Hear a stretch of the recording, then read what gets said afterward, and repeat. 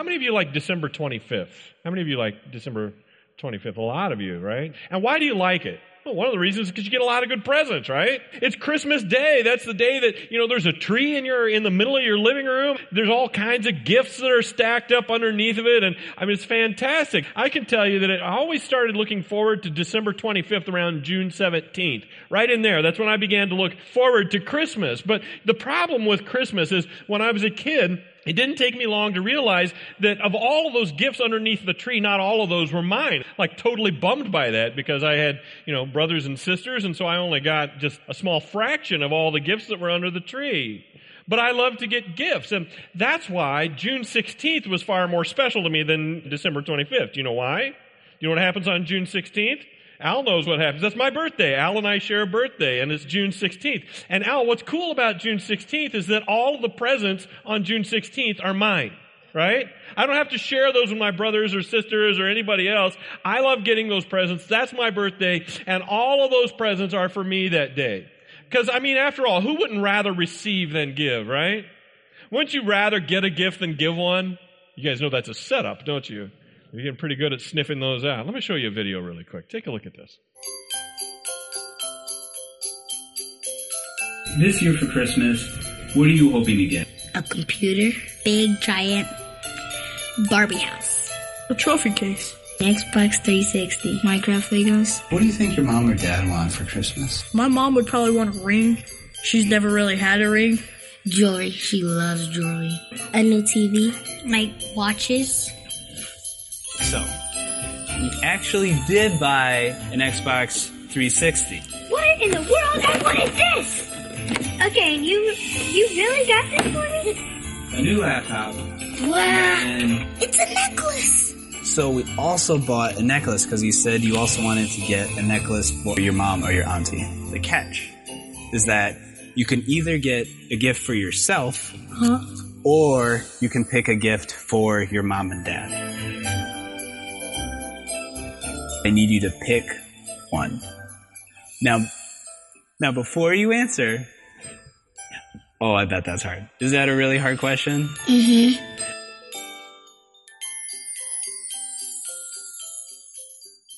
What gift do you pick? I choose this. I gotta go with the ring. What gift do you pick? That one. That dress. I'll choose this for my mom. I'll choose this one. It's a really tough question. I'll but give him this. You already know? Tell me why. Because Legos don't matter. Your family matters. Not Legos, not toys, your family. So, it's either family or Legos, and I choose family. I get gifts every year from my family, and my mom don't get anything. If I get a laptop, my mom will get something. She helps me when I'm sick. She helps me with my homework. She gave me a house to live in. They look out for me and do stuff for me, so I need to get back to them. Now, I have the opportunity to give him something. Because you actually picked the gift for your family, you're actually going to go home with both. Tell me how you're feeling. I'm feeling really happy and thankful. Just happy. Thankful For your family? For what? my family, everything. He did make his decision, actually. And he picked the Pandora charms. Oh, that is so you're gonna make me cry. So where you going to be? In your room. Oh, it's for me? Oh, it's for you. Thanks, guys. I was going to.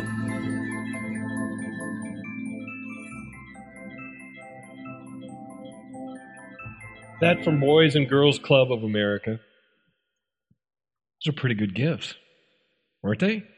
And those were some pretty good gifts. I mean, what do you think was better, the laptop or the necklace? What do you think was better, the remote control monster truck or the ring? What about this? The Xbox 360 for this little boy or a dress? Which of those were better gifts? I think the one that the parents would tell you is that the necklace, the ring, and the dress were better gifts, wouldn't they? Why? Because even though those kids didn't spend a penny, they came at a really high price. They came at a very, very high price. Those kids sacrificed the things that they wanted, and they were right there in front of them so that they could give the very best they possibly could to the people they loved. They gave the best gift to the ones they loved. They gave the very best they possibly could, didn't they? Kids, you may not know it, but your parents do the same things for you.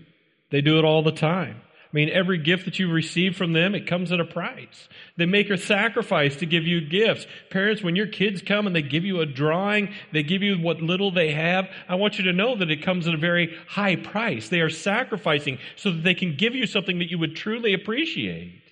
And I think generally as humanity, we know how to give good gifts to one another, don't we? We like blessing other people. We like seeing other people happy. But Jesus said this in Matthew chapter 7. He said, if you then who are evil know how to give good gifts, how much more will your Father give good gifts? If you who are evil are good at giving gifts, how much better do you think your Father in heaven is at giving gifts? You see, he's saying that God is infinitely less evil than man. Even though you who are evil know how to give good gifts, God, who is infinitely less evil than you are, I think the message that Jesus is trying to give to us is that God knows how to give infinitely better gifts than you do. Do you think that's the message he's trying to get across here? Kids, I want you to know that God gives better gifts than we do. God knows how to give things that really matter. Last week in the book of James, we talked about our epithumia. We talked about our passions, we said, our desires, and that they control us and that they drive us and they thrust us forward. And we talked about the fact that it's those desires that leads us into traps and they lead us into snares. And we said that we really need to come to terms with the truth that no one else is driving us into sin. No one else is driving us into temptation, friends. The responsibility for my sin, the responsibility for my temptation rests squarely upon me. It's completely within myself. And I want you to know that whether you like to admit it or not, the exact same is true of you. It's not someone else's fault. It's not because your husband or your wife isn't wonderful as you thought they should be. It's not because your kids aren't perfect. It's not because the devil made you do it. The truth of the matter is, God did not make you do it. The reason that you are driven to sin, the reason that you are driven to temptation is because of your own evil desire, and you're letting it go unchecked. It's because you're lured and you're enticed by your own desire and by your own passion. It's your own epithumia. It's not the behavior of someone else in your life that causes you to sin. It's because you're not exercising control over your passions. It's because you're not stopping yourself in your own desire. And in our first verse for today, James says in chapter 1 and verse 16, do not be deceived, my brothers. Do not be deceived. Don't blame God. Don't blame other people. Begin to understand that your own desires are the problem. Don't just walk through your life shrugging your shoulders and saying, well, it's not really my fault. I couldn't have done anything about it. This is just the way God made me, blah, blah, blah. It's not God's fault. It's your fault. You need to understand that, and you have to come to terms with that. You have to realize that it's your own unchecked desire that is working against you. And it's that you must deal with. You have to deal with your own lust. You have to deal with your own desire. You can't allow yourself, friends, to be dragged into every trap that your lust tries to push you into. You can't allow your emotion to drive your action. Did you hear that? You cannot allow your emotion to drive your action. You have to know where the problem is, and you have to deal with it. And the problem is that you and your own lust are unchecked. You understand? Don't be deceived. Don't be fooled. Don't blame other people and deceive yourself. You have to address it. And when you start to feel the push of desire, when you start to feel the push of your lust trying to drive you forward and pushing you in the back, then you need to dig in your heels and you need to stop it before it starts. You have to go back to the 4 steps that I gave you last week to deal with your desire. Do you remember what those were? I said, don't deflect, don't blame other people. You have to own responsibility for yourself, don't you? That was step number 1. Number 2, I said you have to confess and you have to repent.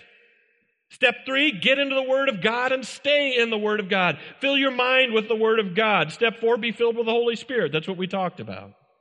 Listen, friends, you can't blame others for your sin. You can't blame others for your poor decisions. You can't blame others for your actions. You can't blame God. You can't blame anyone but yourselves. And I really want to drive home the point that you cannot blame God. Did you know that?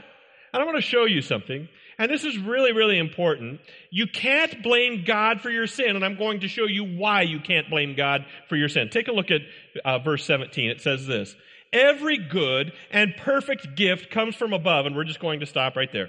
Every good and perfect gift comes from above. Kids, you cannot blame God for sin. Did you hear that, kids?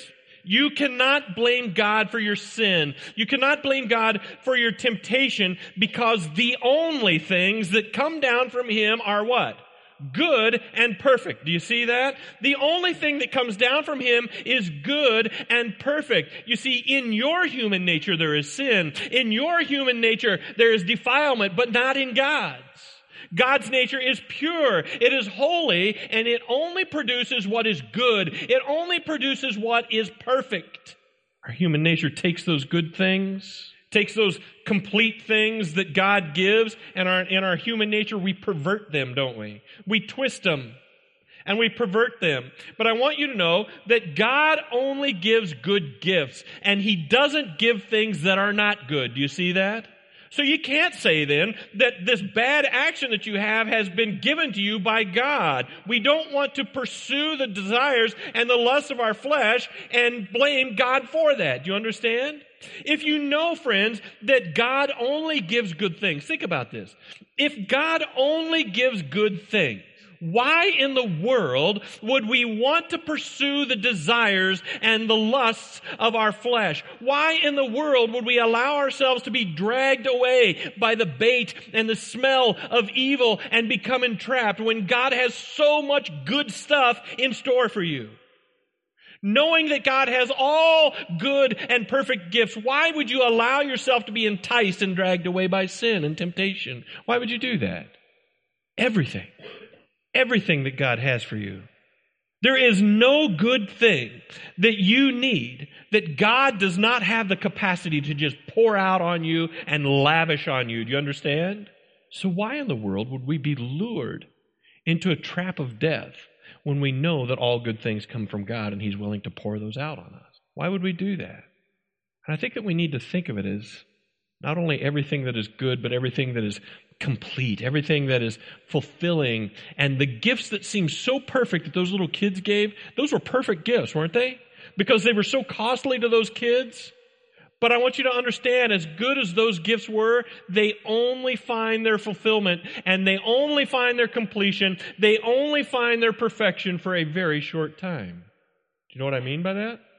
You see, as wonderful as those gifts were, they're just earthly gifts. They're just earthly things. They're things that are soon not going to be useful. I mean, how many gifts do you have that were wonderful the moment you got them, but you no longer use them? Are any of you out there who do that? You've got some things that have made their way under your bed or into your closet or into your garage or wherever it is. But I want you to understand that the gifts that come from God, they're not temporal. They're not earthly in nature. And as God picks out a gift for you, He does it with eyes that see far beyond your momentary and earthly circumstances. He does it looking far beyond your earthly benefit to your benefit in eternity. Do you understand that? He absolutely blesses us in our time on earth. There's no doubt about it. He does do that. But how much more important is your time in eternity than your time here? Have you considered that? How much more important is eternity to you than your temporal time here? See, temporary earthly gifts, they come and they go.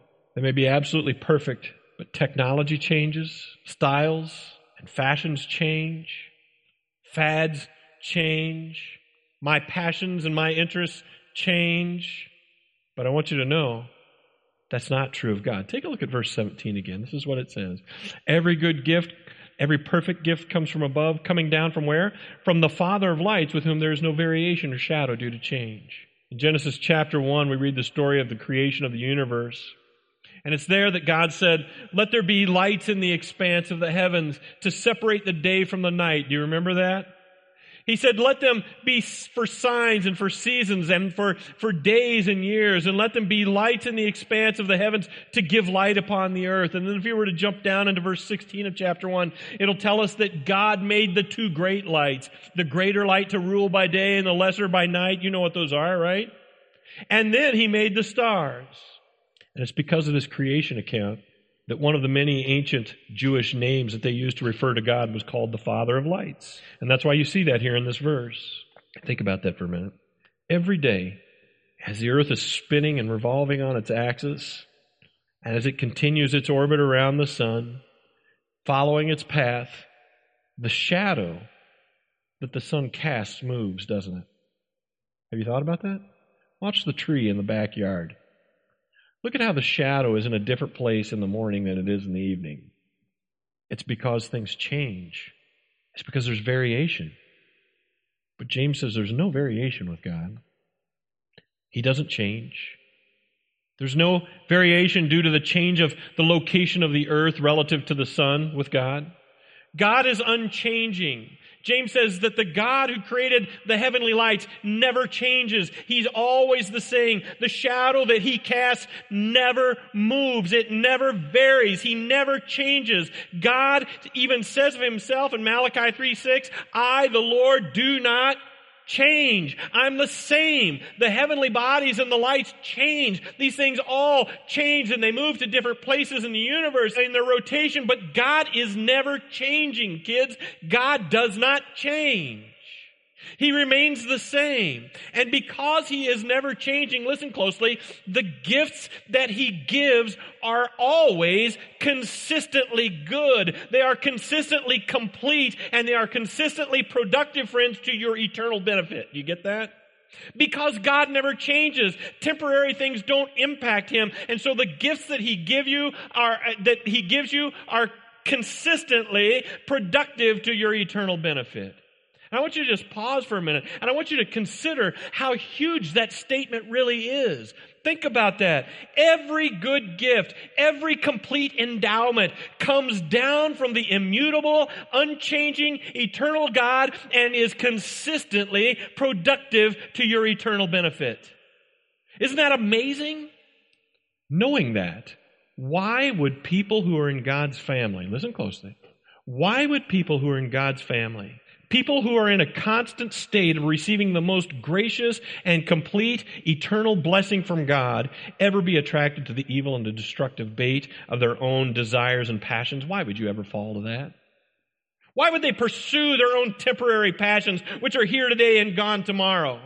Why would they do that when, to the extent that God gives perfect gifts, they can be blessed eternally? And I want you to know that of all the gifts, of all the perfect and complete, eternally enriching endowments that God has for you, do you know which one of those is the greatest of all? What is the most perfect gift that God has ever given to you? Have you considered that? If I could remind you briefly this morning of the time we spent in the book of Ephesians, I'd call your attention to chapter 2 for a moment. And some of you may actually remember this discussion in chapter 2, verse 1. I want you to read along with me here. It says this, "And you were dead in your trespasses and sins, in which you once walked, following the course of this world, following the prince of the power of the air, the spirit that is now at work in the sons of disobedience, among whom we all once lived in the passions of our flesh, carrying out the desires of the body and the mind, and we were by nature children of wrath, like the rest of mankind." You see the problem, friends, with humanity? The problem that this world faces is that it is dead in sin. The problem with this world is that it is dead in sin. It lives in and is controlled by the passions and the desires of its own earthly body. It's controlled by the passions and the desires of its mind. Man has no choice. Sinful man has no choice but to walk from one evil desire, from one evil passion to another. Do you see that? You look all around you, you'll see it. Man goes from one sinful desire, from one sinful passion to another. He goes from one broken relationship into another broken relationship. He chases one sinful thing into another sinful thing. Do you see? Man, kids, is controlled by his own desire. Man is controlled by his desire. He's powerless to avoid the push of his sinful desire. He's powerless to avoid the push of his passion. And that's the problem with man. And I want you to know that used to be your problem as well, didn't it? That used to be your problem. But Paul says that you were dead in your sins. You were just doing like the rest of the world, just walking through the system of this broken cosmos, of this broken order, following your every desire and your every passion. Whatever you wanted, you gave yourself. Whatever drew you, you went after. But I want you to know that's not the way it is for you any longer. It used to be that way, but because God is rich in His mercy, because He gives perfect gifts, look at verse 18, of His own will, He brought us forth by the word of truth that we should be a kind of first fruits of His creatures. God purposed in His own will. God purposed in His own mind to bring you out from the dead. Do you see that? He purposed in His own mind to snatch you out of that and to give you new life. He chose to resurrect you. He chose to give new life to you. He chose to give you a new birth. Even while you were still dead in your sin, while you were still a slave to your own desires and your own passions, because He loved you so much, He decided that He wanted you, and He transferred all through time and eternity to snatch you out of there and to save you from that because of His love for you. Kids, while you were still an enemy of God, He sent Christ to die for you. He searched you out. He looked for you. He found you, and He called you out. While you were still dead, think about that. You were still dead in your sins, and He gave you new life through Christ. He gave you new life through Christ so that you could walk in the newness of life. Friends, when you were sinners, He washed you and He cleansed you. When you were still His enemies, He saved you and He washed you. He put the Holy Spirit in you so that you had new life, and He gave you a completely new nature. Old things have passed away and all things have become new. James says that He brought you forth, and that's the same word that they would use to talk about childbirth. He gave birth to you. Not only is your sin and your temptation not His fault, He's the only reason that you now have the ability to say no. So when you're driven into the trap of sin, when you're driven into the snare of temptation, it's not God's fault. It's not anyone else's fault. It's because you are now actively working, listen closely, to contradict the new nature that God has given you in His perfect gift giving. Do you see that? So for you now to step into sin and to cave into temptation is because you are deliberately choosing to contradict and to work against the new nature that God has put inside of you. I want you to know how He brings you forth. Do you know how He does that? Take a look again at verse 18. How does He give you new life and bring you from the deadness of sin? He does it with the word of truth. Do you see that there? Do you know what the word of truth is, friends? It's the word of God. It's Scripture. Kids, you are born again and given life through the power of the word of God. You're given life through the power of the word of God. Paul tells us in Romans 1:16, and I love this verse, He's not ashamed of the gospel, because it's what? It's the power of God unto salvation. Friends, listen to me. The gospel message has the power to save you. The gospel message has the power to save you. The gospel message has the power of God unto salvation. It has the power to raise you up from death in your trespasses and to move you into a place of blessing and into a place of life. The message of Jesus Christ, the gospel message, has the ability to raise you from death into life. Do you understand? And specifically here, he's speaking of the gospel message of Jesus Christ. James calls it the word of truth, and in other places in the Bible, you'll see it referred to as things like the word of Christ. Romans tells us in Romans 10:17, I love this one, faith comes from hearing, and hearing through what? Through the word of Christ. You remember that we spoke about this several months ago, that faith comes from hearing the word or the rhema of Jesus Christ. Paul is saying in Romans that people come to saving faith. People are brought to the place of resurrection from death unto life and from death under the control of sinful desires and passions over their lives. Not from other people speaking a whole bunch of biblical generalities and platitudes and feel-good motivational speak into the air. That's not what does it. But it's from hearing a specifically and concisely stated message about Jesus Christ. That's the only thing that has power to bring salvation to you. Saving faith and regeneration occur when people hear the gospel message that speaks of sin, and it speaks of eternal death, and it speaks of the fact that man can be saved from eternal death through their faith in Jesus Christ alone. That's where faith comes from. That's where your salvation comes from. It doesn't come from vagary. It doesn't come from generality. It doesn't come from just feel-good speech. It comes from a concisely spoken message about the saving work of Jesus Christ. It's a rhema of Christ. And then Paul says, how are people to believe in Jesus if they've never heard? How are they to hear without someone preaching, without someone telling them, without someone teaching? Saving faith and spiritual resurrection, friends, come from people hearing the message of Jesus Christ. But it can't save them if they don't hear it. And I want you to know that that's why we teach the Bible the way that we teach it here. That's why we preach the way that we preach. Churches and preachers who rely on emotional appeals and theatrics to draw from their audience some sort of response, such as a raised hand, or a signed card, or a walk down the aisle, they have done absolutely nothing for your souls. You may have felt good for a few moments, but nothing of eternal value has happened in your life. Salvation does not come from a sense of emotionally induced euphoria. Do you get that? Salvation does not come because you felt good at some moment in a church service. Salvation does not come from this euphoric feeling. Salvation comes from a desperately broken and contrite heart filled with sorrow over sin, as the Word of God has cut him to his heart, as it did in Acts chapter 2 and verse 37. Listen, a message that says God loves you just the way you are is not consistent with the instruction of Scripture. It may make you feel good, may make you feel good about yourself, but I want you to know that it's not true. Scripture teaches that as long as you are content to remain dead in your sin, as long as you are content to be controlled by your every desire and passion, you are an enemy of God. That's what it says in Romans chapter 5. But I want you to know that there's good news. There's good news here. And that is that the greatest gift, that through the Word of God, He will wash you, He will cleanse you, He will give you new life, He will reconcile you to Himself, He will make you a beloved son or daughter, He will clothe you with kingly clothes, He will provide for you in your eternity, He will give you a new nature, He will welcome you to an eternal home with Him, but not until you have repented and turned away from sin. Do you get that? Friends, it is so important that we teach the gospel message of Jesus Christ in its entirety.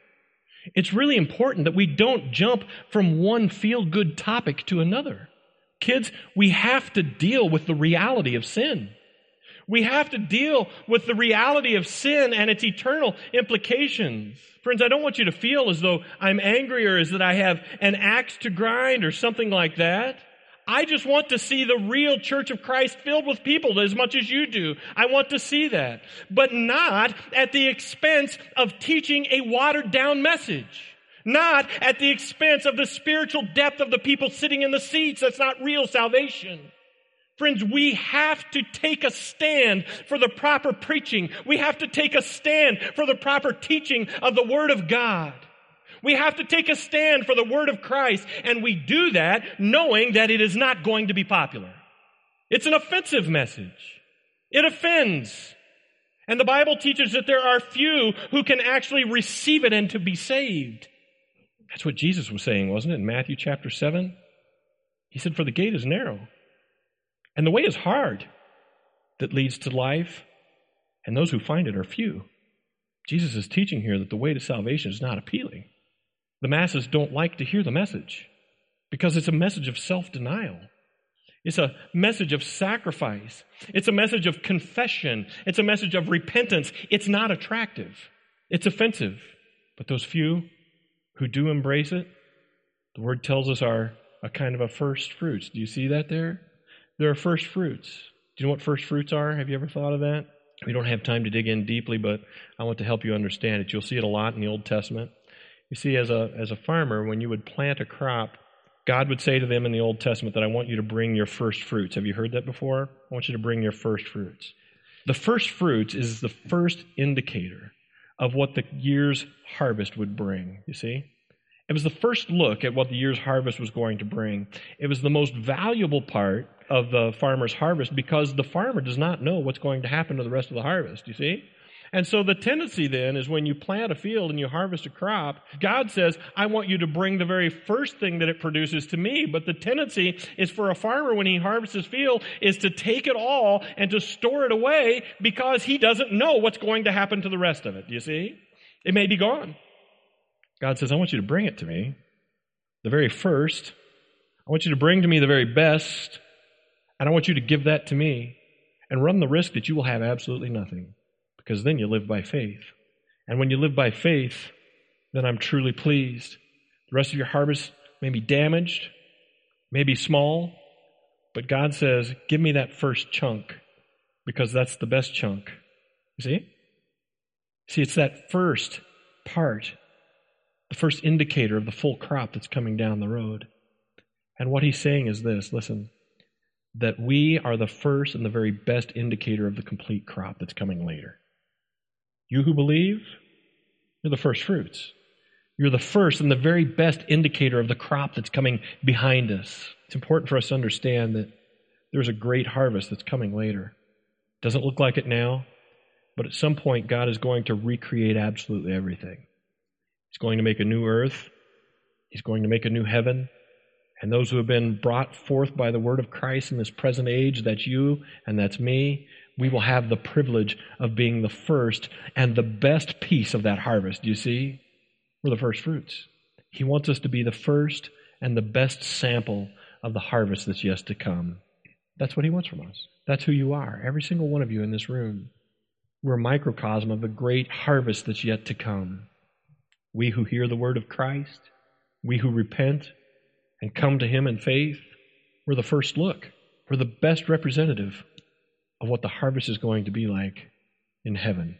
Because if God can take you and he can turn you into something beautiful and amazing, and he can resurrect you from death in your sin unto life, can you imagine what he's going to do with the rest of the harvest? If he can do that with me, what can he do with eternity? Friends, you are the first fruits right here in this room. You're the best of the harvest, the very finest, the first indicator of what the eternal crop is going to look like. He does not want to have the impurity of your sin.